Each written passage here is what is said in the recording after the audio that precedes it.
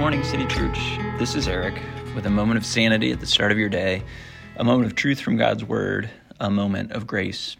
If you're a regular listener to this podcast, by now you know we've had a special focus this week on praying the Psalms.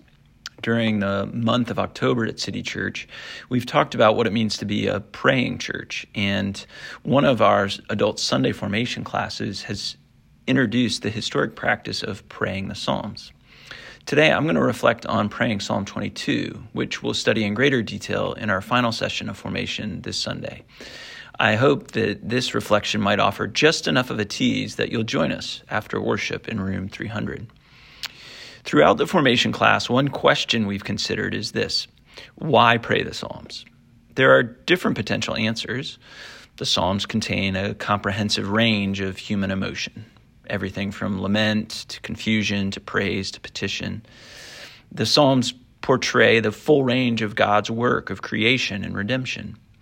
And praying the Psalms is something that believers, both Christian and Jewish, have been doing for millennia. It's a time-tested practice. But there's one more reason to pray the Psalms. It changes us. I can attest to this personally, to the ways that slowly reading and repeating and chewing on Psalm 1 or Psalm 23 has changed me from anxious and tottering into calm and comforted. And Jesus can attest to it too.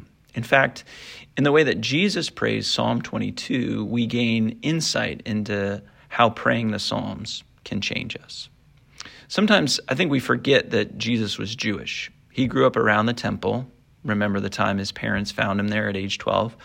And he grew up immersed in Torah, reading what we know as the Old Testament and memorizing big chunks of it, especially the Psalms.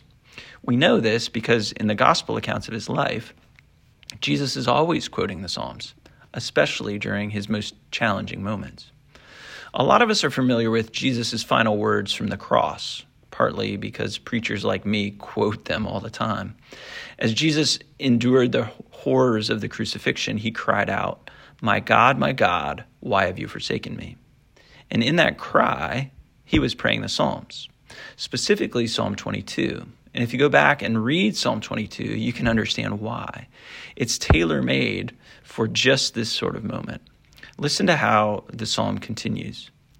"Why are you so far from saving me, from the words of my groaning? Oh my God, I cry by day, but you don't answer, and by night, but I find no rest. All who see me mock me. They make mouths at me. They wag their heads. He trusts in the Lord. Let him deliver him. Let him rescue him, for he delights in him."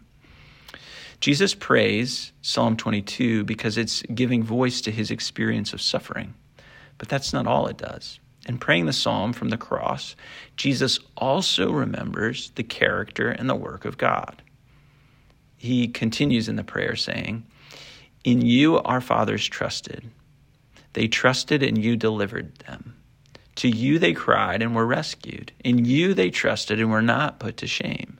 But you, O Lord, do not be far off. O you, my help, come quickly to my aid." What's happening as Jesus prays Psalm 22 is that he's remembering God's past promises, despite the emotional turmoil of his present experience. And as he repeats those promises, it changes Jesus. It gives him courage. It strengthens his faith. It helps him persevere. Our praying the Psalms can have a similar effect. Whatever our circumstantial state, as we pray the Psalms, we re-narrate our reality with the truth of God's word. The slow and steady and repeated practice of such prayer changes us, even at the level of our brain chemistry. As neurologist and Christian counselor Kurt Thompson puts it, practices like praying the Psalms help us harness the principles of neuroplastic change, the creation and growth of new neural pathways. And what's more, this neuroplastic change is particularly potent when we practice it in community with others. So there are a lot of reasons to pray the Psalms, but perhaps none is more compelling than that it really changes us. God's word is that powerful, that transformative. Why wouldn't we want to read God's word, understand it, chew on it, and allow it to reshape our beliefs and practices? If you've never prayed the Psalms before, Why don't you give it a try today? You could start with Psalm 22.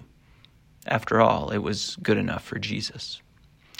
Next week on the podcast, we've got a ministry partner takeover week. It's a whole week dedicated to hearing from people City Church has partnered with in sharing the gospel. They'll reflect on Scripture that inspires and guides their work. You won't want to miss it. I hope I see you on Sunday. Until then, stay well and do good.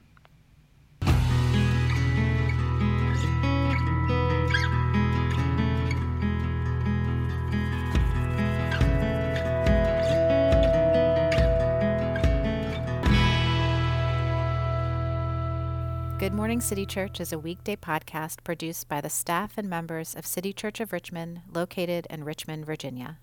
To learn more about us, please visit citychurchrva.com. That's citychurchrva.com. And thanks for listening.